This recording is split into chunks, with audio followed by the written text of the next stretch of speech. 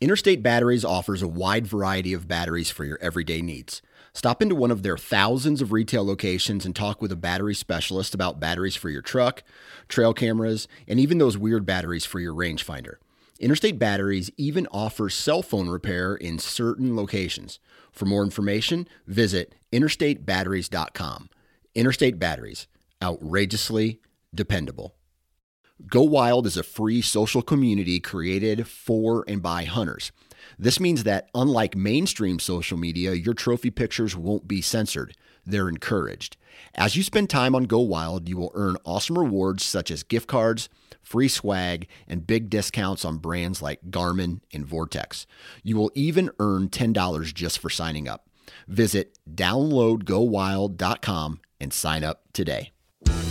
Welcome to Maximize Your Hunt, the podcast dedicated to those who want the most out of their hunting property. This podcast explores land management, habitat improvement, and hunting strategies that will help you maximize your time in the field. Follow along as industry professionals that live and breathe white-tailed deer share their secrets to success. And now, the founder of Whitetail Landscapes, your host, John Teeter. Hi, I'm John Teeter, Whitetail Landscapes. This is Maximize Your Hunt. Hopefully everybody's doing well. If you can go in and give this particular podcast a 5-star review and comment, I'd appreciate it. That keeps us up. The next thing I wanted to just say is, and this is going to be a follow-on to a podcast I just worked on tonight and finished and got out to go out this week. I really have been enjoying all these guests we've had on. So much information, so many great experts. I mean, these are some of these guys who are the best in industry. And I'm really happy to have Rocky Burris back. It's been a while. I know he's been working on a lot of farms and properties, and he outfits as well. And, you know, it's hard to get these guys on the call. I'm trying to plan with everybody. And again, I don't want this just to be about Whitetail Landscapes and me specifically, but Rocky Burris from SA Farm Management's on. And Rocky, how you been, man? What's been going on in your world? Man, I've been doing great. Wife's been working the last couple of days, so I got to stay home with the kids and recover from all these long hours we've had a lot of dry weather, and everybody's trying to get their plots in and trying to get all this stuff done. So, work's been busy. So what states have you been in recently outside of Tennessee? We were in, Mississippi, Tennessee, and, I think I went all the way down South Mississippi on one property. It was basically on the Louisiana border, but that's about it. I mean, here lately it's all these local guys that I've done a bunch of different designs for, and I'm coming in and trying to get them some food plots planted. I made the good idea to have a food plot business on top of a management business. So that has kept me very busy here lately. Yeah. And I know a lot of people, my model is not planning food plots. I'm just pretty much consulting. And then, I have somebody who does that work for me if there is that need. But a lot of my work has been dozer work or chains. I'm running chainsaws with I enjoy that type of stuff. Food plots, like you and Todd Shippey. I mean, you guys are full implementation, turnkey, same thing. I am as well. I just have somebody subcontracting that work. So let me ask you this question. In your, past few months, I mean, it's warm today. Heck, today was like 91 here in New York. You're at the tail end of any summer plantings for sure. I know some people are still putting in beans in the Midwest, and rightfully so, depending on the germination periods and maturity rates and all that kind of stuff. Are you doing any planning at this point? Or are you pretty much done? Well, I'd like to say I was done, but I'm not. Literally planted some beans today. Just broadcasted some under some corn that came up light. We've had a strange planting season this year, and we had a lot of rain, a lot of wet at the beginning, and it cost a lot of days of trying to get crops in and getting them in successfully. And then when we did have the wet, we had 3 to 6 inches of rain, like overnight type stuff. And it was just crusting fields over, causing a lot of replanting. So, when it comes down to the deer food plots, I look at the maturity rate and if I think I can get, enough moisture to keep it going. So, I planted corn, 2 different properties this week. And then I planted, like I said, some beans today on me just broadcast because we had a freak deal where we had some thunderstorms coming through and I just wanted to put something under my corn that was looking light because of all those hard rains. So I've planted as late as the 26th. I think last year I planted a guy's farm on the 26th, which would be about right now. And we had some really good ears. I try to keep my eyes on the farmers and what they're doing. And they had the same struggle and they're planting a whole lot more ground, than I am. So they're drilling beans, right now still. So with them still planting, I'm planting with them. Yeah. No, that's understandable. Today I went over to my property this afternoon. This is my day off. Sunday's my day to relax. And I went over to the property today and I was looking at some of my spottiness of my corn. Now I broadcast my corn and, I'm kicking myself. I should have, I got bags and bags and bags of seed of all sorts of stuff. And I was going to throw down some sorghum today because I like sorghum as a filler in my corn. I use it up north and deer tend to utilize it. It's a great cover source. If you're building a kind of a food plot layout, I've got one of my food plot areas. I use sorghum a lot of times for cover. And again, they'll eat the tops at some point. But the reality is it's an easy seed to broadcast. And it's funny, you're bringing up like broadcasting beans in those situations. It's kind of a nice combination if you can just kind of one of the strategies I had in a couple areas is I was going to go back in and like with a small set of discs is just disc up a couple areas and kind of try to roll in, maybe beans in a couple small spots where I had some patchiness. But again, I mean, it's how much time and effort you want to put into these things. And a lot of times, I think at the end of the day, it doesn't have to be perfect is kind of my point. And, again, if you're going to catch a storm coming through and tail end of a rainstorm, I mean, you might be in a good shape to broadcast during the rain for that matter. So some people it's all timing and you have these 2 week or a week and a half dry spell. It puts a number on the plants. So I don't know, just a thought I had. So, I think I wanted to talk about something that I see you post quite a bit about. And I'm interested because I know beyond the food plot stuff, you do a bunch of timber work and trail creation and layout. And, you're just not mapping the properties. You're creating, very precise kill locations. I mean, your forte in this whole business is the fact that you know how to kill big bucks and you do it consistently every single year. And you put clients on every single year beyond all the other stuff. And it's not about soil building or it's not about a lot of these things that people are focused on right now.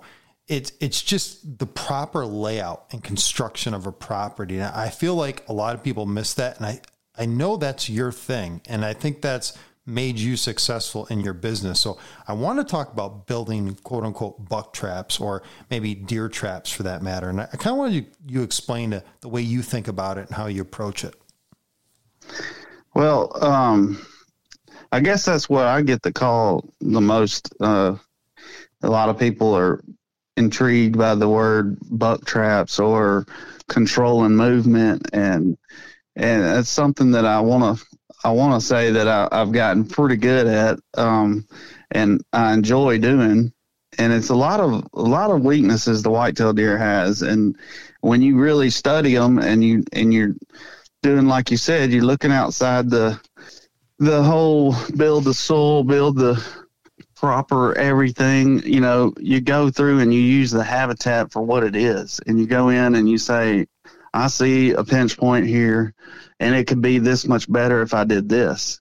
And I see a funnel here, but it could be better. I could hunt it 100% if I did this. So a lot of these places, what I do is I go and I meet these clients and I walk their properties. And there's usually at least 2 or 3 spots that I'm just I'm just sold that if I had to put all my money on a spot, I can kill the biggest buck on your property right here if he lives in this area. So when I find those spots, of course, those are in my design, and I really get elaborate. I really design the trap is what I've been calling it, because I mean, basically what you are doing is taking his natural movements, and you can see it. You can usually predict it by bedding areas and food sources and different things. That rotation can change it a little bit as far as the food source goes, but you usually have terrain and habitat that basically tells you deer are doing this.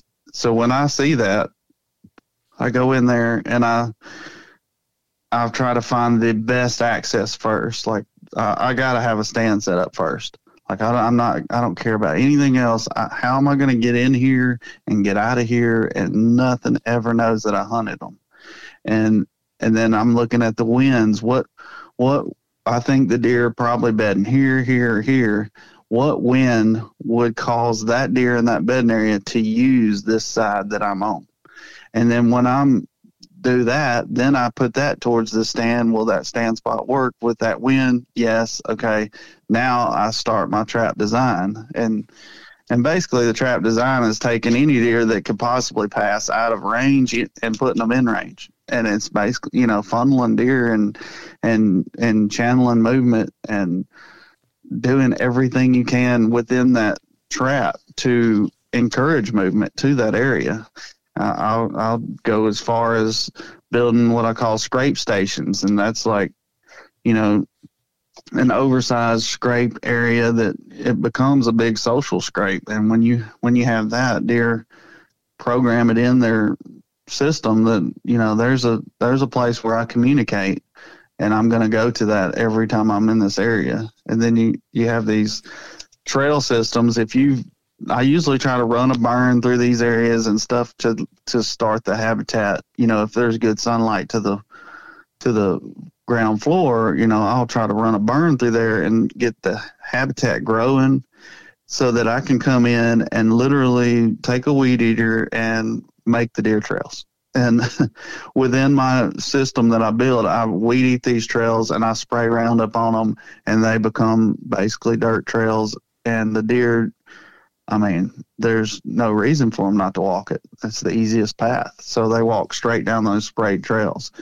And then I take hinge cutting and I block off areas that they could bust you, like getting into the stand. Say they're going to bed all around this area, and that's where I like really focusing on bedding areas, like trying to, if you can hunt a bedding area successfully and get in and get out, you can kill some big deer, because deer are not nocturnal, and they, there's a lot of people who go out and say he's a nocturnal buck, whatever, but there's never been a study that can really just say straight up that deer only move at night.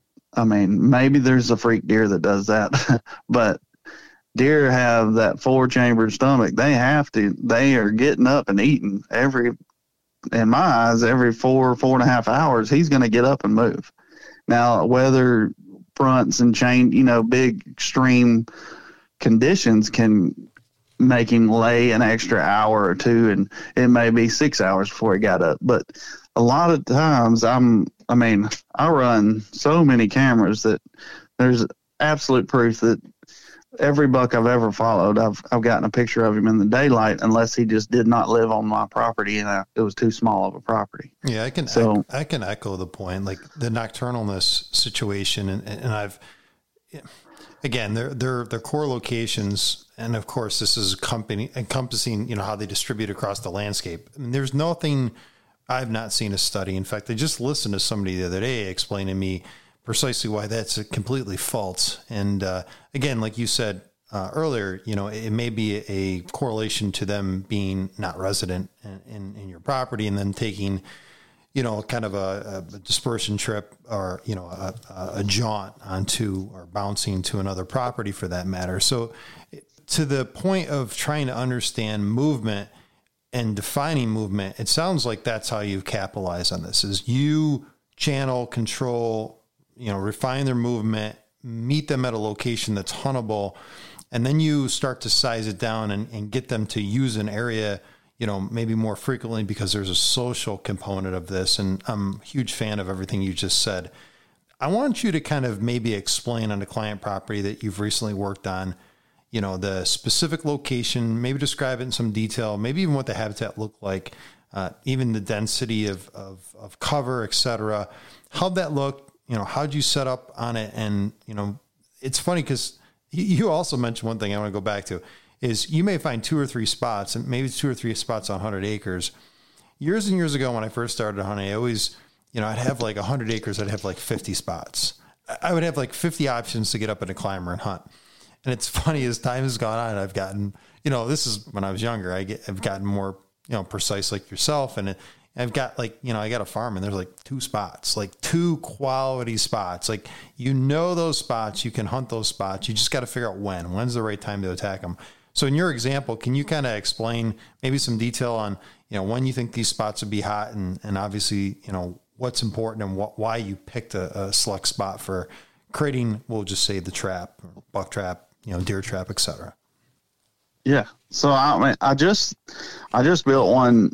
I'll just do the last one that I built, and I built it because it's the farm that we just had beans, and I've planted this farm for a couple of years now, and we've got a really good bottom field, and a lot of deer use this bottom field. Well, we know for a fact that we select cut the property this year to improve the habitat. So we have a ton more growth. And it was actually done before last season. So last season was the first season just freshly behind the cut. Cut was right up to the season. So this will be the first good year of good growth, of good bedding habitat, and just tons of good deer habitat compared to what it was like park scenario. Had huge trees. So now that has just transformed this property, I've got certain points and certain ridges and funnels that I just know that deer are already bedding on. And I just know they're just going to really use those more than normal, especially with our food in this one bottom. And then for them to use the bottom, they either have to go across these other top food plots, or they can use the thermals and everything like a big buck would do and stay in the bottom and travel to the bottom field. And we always see some really good deer in this bottom field that come out of that same line that I'm talking about. So I proposed getting in there and building a trap. And basically all my food plots, when I plant food plots, I consider them traps as well. But they're, if it's a gun place, they're all designed to where I can funnel deer and deer can't see other deer, and it just makes them use the food plot and use it more in the daylight hours. And that's all a food plot trap or food plot technology, or you can name it a bunch of different things. But when it comes to that one in the woods, I basically found a spot that I think you could slip into and slip out of and hunt it every time the wind's right for that area. And basically, after I'm done, deer will never see you come in or get out. And when you can do that, that's the key to a spot becoming a trap in my eyes. That's why when, like you were saying, it gets down to 2 to 3 spots on a property, because that's all you can find that you can hunt repetitively and go in and get out and never get detected. Those are the spots where you're going to kill big deer, because a big deer is never going to tolerate being hunted. He's going to only want to live. And he literally goes and feeds or whatever, and then he goes and hides. That's how they survive. So, if you can't hunt him where he hides, then you're just hoping you catch him going to feed, So I build those. So what I did on this one is we just literally slipped down off this big clover field on the top. It's a top ridge, and you drop down onto this side hill, and it's got some big oaks that we had flagged out to not get timbered. And so that would be a desired area for staging deer. because to the right is a big valley with 3 points on it, and it's all real thick and it's all grown up nice, and I ran a fire through it. So all that's really good bedding. And to my left would be that big bean field bottom. So what I'm in is a corridor that from there, and there's a huge ditch about 150 yards in front of me that is like small river, and deer do cross it, but it's a good barrier in itself too. And deer will travel down that edge. Well, what I did is to build this trap. I mean, I'll give you the layout. I took and hinge cut trees from my area that I could see from my bow spot that I was setting up for this guy. I hinge cut trees at like a big break all the way to that creek. And literally, I mean, a deer will have to crawl through there to go through the trees. It's just that thick. I laid them back and forth on top of each other, and it's just a maze of madness. And that bottom is super canopied over, and it's just like a dirt bottom. So it's not really desired for the deer anyways, but they could travel it. So instead of them traveling out of sight, I blocked it off, and I blocked it off at a little bit of an angle so that any deer, coming from the bedding area hits that blockade and kind of funnels straight into our trap. And after that, I took and I hinge cut everywhere. I already found beds, like literally in the spot that I was going to develop. So what I did is any bed where I thought the deer could lay there, where they were already trying to lay and could see us in the stand or getting in and out, I blocked it with I laid a tree over it or whatever. I tried to make it where it was undesirable. And then I built better bedding areas out of sight, but just barely. I mean, you could literally have it deer laying 70 yards from this trap, and the deer can't see you get in or out. And they'll never wind you if you hunt the proper winds. So I've basically placed all these deer stacked in here closer to this bean field, and probably the majority of those will be does. And that's kind of the plan, is to stack your does a little closer to the food so that your bucks scoot up closer to the food as well, so that once those does empty that area and head out into the food early, then those bucks can move into that staging area and start scent checking and marking it up and stuff. And that's how you basically kill him, staging to go out into the food source late evening. So, all these different things I put into it, like scrape station. A scrape station, what I call that is I basically run a cable up about 8 foot high and another cable about 6.5, 7 foot high, something that a deer could never, even when he stands on his feet, he really couldn't get his horns hung in it. And then I wire tie or twist tie a bunch of limbs hanging straight down. And in our area, we use cedar limbs a lot because they just kind of cover your scent, for one thing, when you're putting them up. And then it's something about a cedar limb. I probably get 5 times the buck pictures as I do anything else. Even if I'm hanging on an oak tree, I mean, if it's a cedar limb hanging down, he goes straight to it. So I build these traps, and like during the season, I mean, that's the reason I know this about the cedar limbs is I'm doing it on every single camera now. Like I'll run 150 cameras this year, and I'll have 150 cedar limbs hanging. Because I'm getting that many bucks on those pictures is unreal. Like I'll probably change your buck pictures. 80% will be bucks, and they'll all work those cedar limbs. They'll just go straight to them.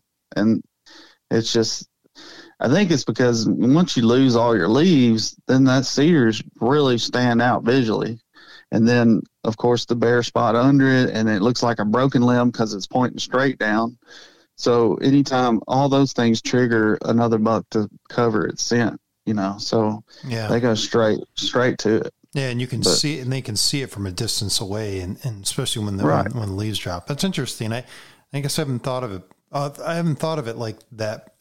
I mean, I use beech trees in a similar manner in my area, and it's kind of funny that, again, everybody does things differently, but I'm certainly open to different thoughts, and that's kind of cool. If you'll try it, dude, you'll go, oh my goodness. I know what you're talking about with the beech tree because they hold their leaves. Yeah. Kind of like oaks. Yep. The oaks will hold their leaves. So any kind of tree limb that will hold its leaves and you point it down, and especially if you zip tie that limb to a tree that has no leaves, I mean, it's just like they go straight to it. Yeah. So it doesn't always have to be cedar, obviously. I mean, I've done it with cypress. I've done it with everything, right. Whatever's available. But cedar is my go-to, seems like, here lately. In your with your cable design, have you ever used like a T-post design like Bartilla uses them? There's guys out in the whitetail group they use. I have a version of the own thing that I do. Do you do any like T-post kind of setups, anything like that? At least in field settings, because you can't cable anything to the trees. Yeah. So I normally only do the cable thing inside like bedding areas and what I call a buck trail, or depending on what I have different trails that I consider different trails. Like I make certain trails around bedding areas that are buck trails, a buck sneak trail versus just a normal deer trail. So I'll usually try to, when I find a hub and I get everything kind of entering a certain area, that's where I'll do my scrape station so that I can just add the camera to that whole mix, and basically it will monitor that whole area due to the trail system. Is the scrape station that you're putting in, how close in proximity is that usually to a stand set? Does it relate directly to a stand set, or is it some distance away so you can visualize them and get prepared for them to come to the next stage, and you've got trees set up and then you wait for the deer to go by? I mean, like how elaborate do you get with that, or do you have it? Right? Yeah, I don't like adding anything that I can't shoot. So okay.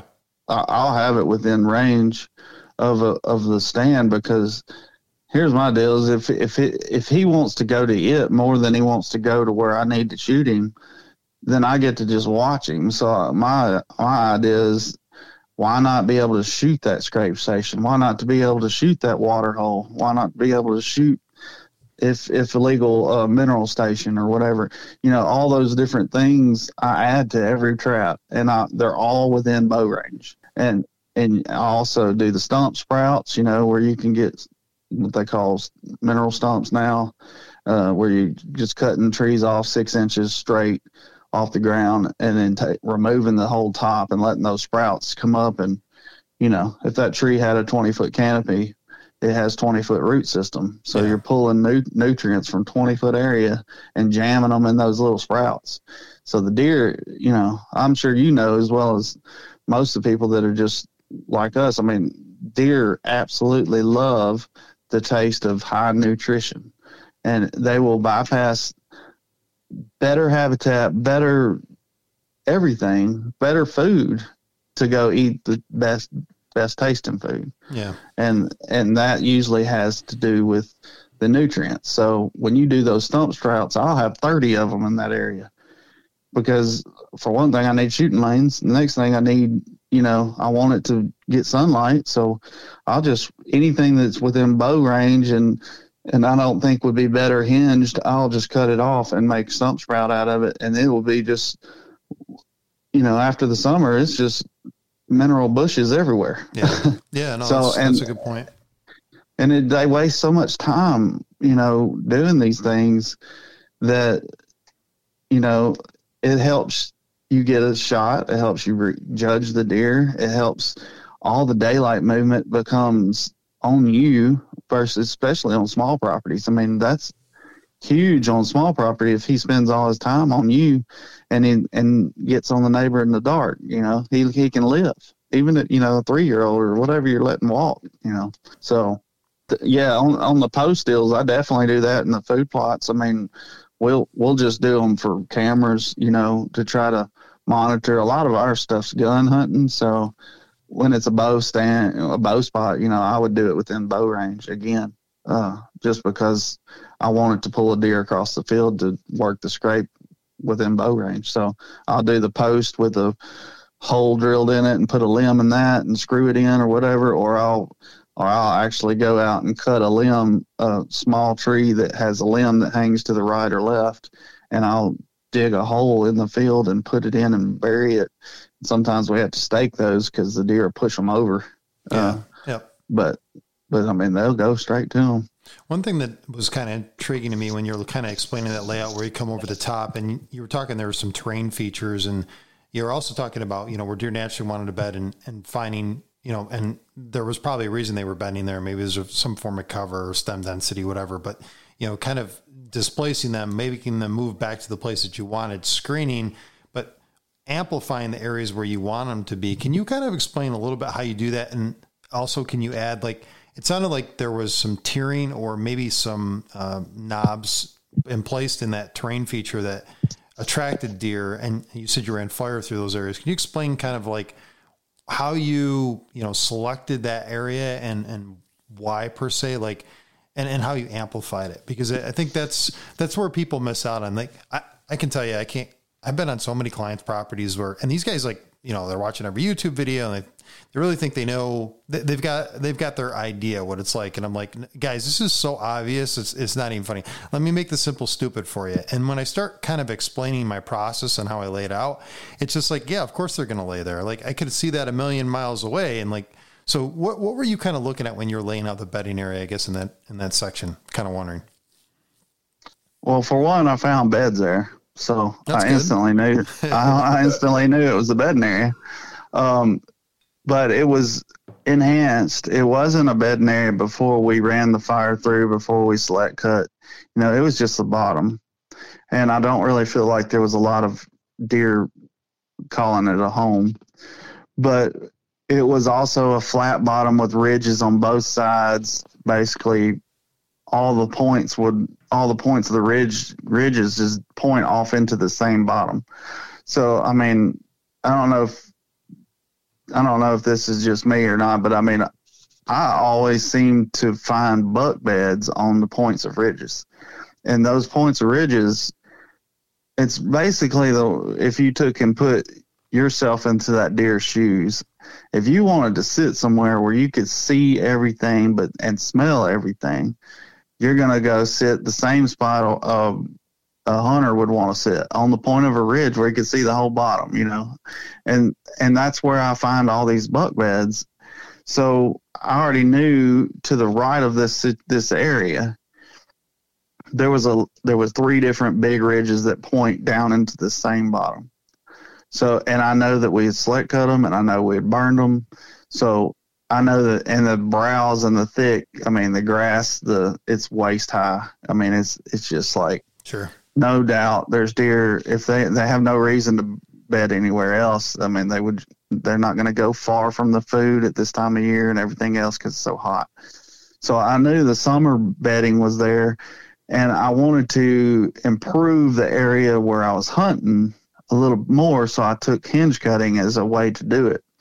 And yes, there's other ways to improve habitat other than hinge cutting, but hinge cutting is huge to me because it provides tops, and those tops will live 2 to 3 years. And I usually, when I'm providing cover for deer and blocks and things for deer to bed behind and in front of and on the edge, deer are just such edge animals. They always bed on the edge of all the thick anyway. I mean, those tops are going to be nothing but food and cover in one step. One hinge cut, you got food and cover for a deer to bed behind. If he beds behind that one tree, I mean, that's up to him, obviously. But I go out, and when you do this to an area, now you've taken that area in my eyes and literally made it without saying, I've heard it before, a 5-star hotel. Yeah. And everything else is a 2 or 3. So now you definitely, I mean, if I was a smart, big, old deer, I'm going to go where it's the best of the best. And if you erase human pressure and hunting pressure because of the proper design, then they have no idea they're ever being hunted there, then why wouldn't they be there? So that's where the traps are, So what I did is take that ridge, and I dropped in a ground blind, and it's one of those docks. It's actually, I guess Hawk owns them now. They make those down and out blinds. Yep. And that blind is a pretty big size 6x6 footprint. And I took and hinged trees over to it, like literally scared myself. I almost thought I flattened it with one of them. But I hinged trees over to it. And I mean, I made it so hard to see that I had to go take the chainsaw and cut my windows around it, because I mean, it's really covered in good.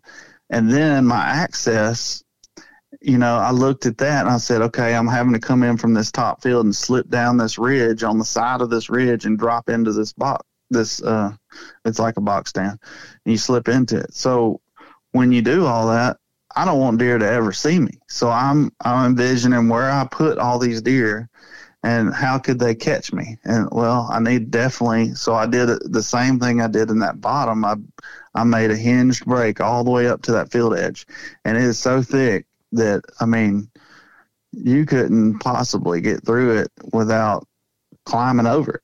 And I made sure it was like that. I wasn't worried about the habitat and getting shaded out and all that, because that's not the purpose of that area. And even if those trees all died, it would become this big brush break that nothing would be going through. He would never scent check me coming in my trail. He would never smell any ground scent coming into the stand. Yeah. So, and then you have all that cover that you're walking behind to get in the stand that they can never see through. So, there's so many purposes for the hinge cutting that it's not just like a blank sheet of paper. Hey, if you're hinge cutting, you're doing this, and that's not right. There's so many ways you can use hinge cutting for putting deer to bed, providing cover where you need cover, providing screening, like I was saying there, directing traffic like I did down in the bottom in front of it, and it all just funnels to this one spot. All these things are done in this one spot. I mean, and it's not done like that on the whole 200 acres that this guy owns. So, I mean, why would it not, it's so many things in one spot. It's got to work. It's going to work.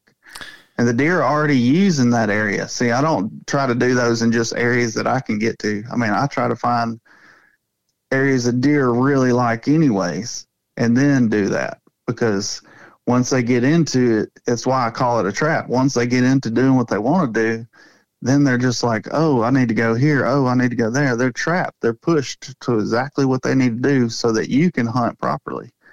If you let them just do what they want to do, they'll catch you a lot of times, because that's how they live there. But when you've erased those areas they can catch you, then it becomes a trap, and they literally get caught up in where you're telling them to go, and it's erasing the ways that you could get caught. I have to say, and I love your explanation, everything you kind of laid out. It's interesting to me. I saw a post, and my social media prowess is getting a little bit worse as I get older, but I'm paying attention to some things that certain people say. I also want to make a statement right now. I love the fact that you had talked about exactly what you want to do, why you're doing it. You're not concerned to talk about something that, people have, I don't know, shunned or, identified as chaotic or, just diminished. And hinge cutting to me, and I can tell you right now, I went on my property today. I kicked off 2 giant bucks on my property. And where were they? Right in the area that I hinge cut just for them, because I want to hold deer in this one area that's about 120 yards away from a tree stand. And I mark my words, I'm going to kill one of those big bucks, maybe not one of those specific deer, out of his stand because of the hinge cutting I did.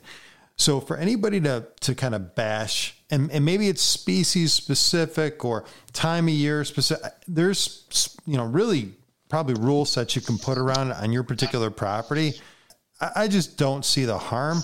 If you're going to hinge cut an entire property, a lot of times there's issues, relative distance, the number of trees, like those type of things. But you creating lines and segregation and compartmentalization and the things that we talked about in other podcasts, on this podcast, I can't say anything. There's anything wrong with any of that stuff. And the people, the YouTube celebrities, or anybody out there that wants to kind of bash, people that do this or people that use this technique, I think they're missing the boat. I don't see the harm, again, unless you're taking away something of value. If there's something, your hinge cutting tree that has some value in the landscape, and there isn't many of them, and you're diminishing with hinge cutting, I could see that. Maybe it's got harvestable value, economic value. Okay, I could see that as well. But the things that you had laid out there, to me, seem extremely sensible. Totally tangential, but I saw a post recently and it kind of triggered me. So I give you credit for being bold and making those statements. And by the way, I work in New York State and I hinge cut a ton of trees. So anybody wants to come bash me, send me a message and I'll explain to you why. I have rule sets for all this kind of stuff. So, there's a real foundation behind it, and it does a lot for your deer. And my perfect example is kicking up 2 giant bucks today on my property. Where were they? They were in the hinge cut area, and it was small. It was only 30 feet by 30 foot section. And it was I hinge cut like 4 trees, perfect. Well, that's the deal with hinge cutting. Most of us guys that are out there doing it, we're not hinge cutting the entire property. We're not going around and just, hey, you need this 50-acre block all hinge cut. In my eyes, that's not really that beneficial as far as habitat goes. Because you're making everything the same. I like making these areas unique and desired, and then especially the areas that you can hunt. Yeah. So, and I think you can make it, like you said earlier, like precision bedding. You're generating precision bedding in a key location and using, like you said earlier, like that high location and emphasizing, their use in there. And I think a lot of people don't recognize you can build bedding and you can build really good bedding. And that's kind of what we're talking about here. So I don't know. It's interesting. Yeah. You definitely don't want to just do random stuff. Yeah. Watch YouTube, go out and start cutting trees. This stuff is, you got to have a plan. And I've been saying here lately, it just started the whole, you got to plan the build and then build the plan. Yep. If you don't do that stuff, then you're literally going out and probably making things harder for yourself. Because, you're dispersing deer in areas they don't want to be, and then they're probably going to cross your path. And you know what I mean? Like, you're just going around doing these things that don't have a system to. And then how do you get to them? And how do you hunt them properly? And then I had to mess up 3 spots to get to the 4th. That's not how a property should be laid out. And I think that's why people hire us and bring us in to try to help them make sure they're not making those mistakes, because those are definitely mistakes that are being made a lot. Yeah. And you can't uncut trees that you've already cut. So, you need to think about that before you fire up the chainsaw. So it's important. All right, Rocky, we're getting kind of later in the podcast, and I appreciate you getting into some of the details here. I've kind of missed you being on the podcast, to be honest with you. We'd like to have you on a bunch more times this summer. Anything that you want to kind of end with, or something that's been on your mind, or anything that you want to say? Well, man, not really. I'd love to be back on anytime. I know that we just have to slow ourselves down. So I've just been so busy here lately, and it seems like when you're not, when I'm not busy, you were. So yeah, I know. But I look forward to sharing techniques, and we're actually playing with the idea of trying to do a web series ourselves and become one of those people you were talking about. And just having more of a, informative show on YouTube than before. I just had like a TV show deal, but I think there's a big desire. A lot of people are out looking for this kind of knowledge and different things that we have tested and found to be work, and a lot of these guys don't want to have to go and test them themselves when they can make a phone call and make it happen. So, yep. I just look forward to sharing some more anytime.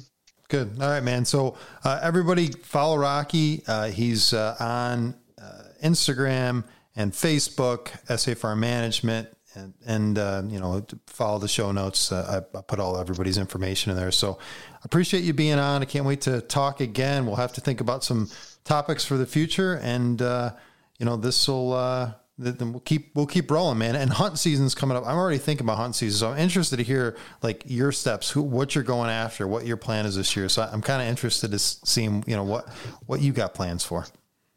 Yeah, that sounds good, man. We got a velvet season coming up pretty soon, August the 23rd, 4th, and 5th, I think, this year. So awesome. It won't be long, and I'll be out hopefully getting one of my target bucks again. So good. All right, man. So we'll talk soon. All right, sounds good, man. All right, Rocky. Talk to you. Bye. Bye. Maximize Your Hunt is a production of Whitetail Landscapes. For more information on how John Teeter and his team of experts can help you maximize your hunt, check out whitetaillandscapes.com.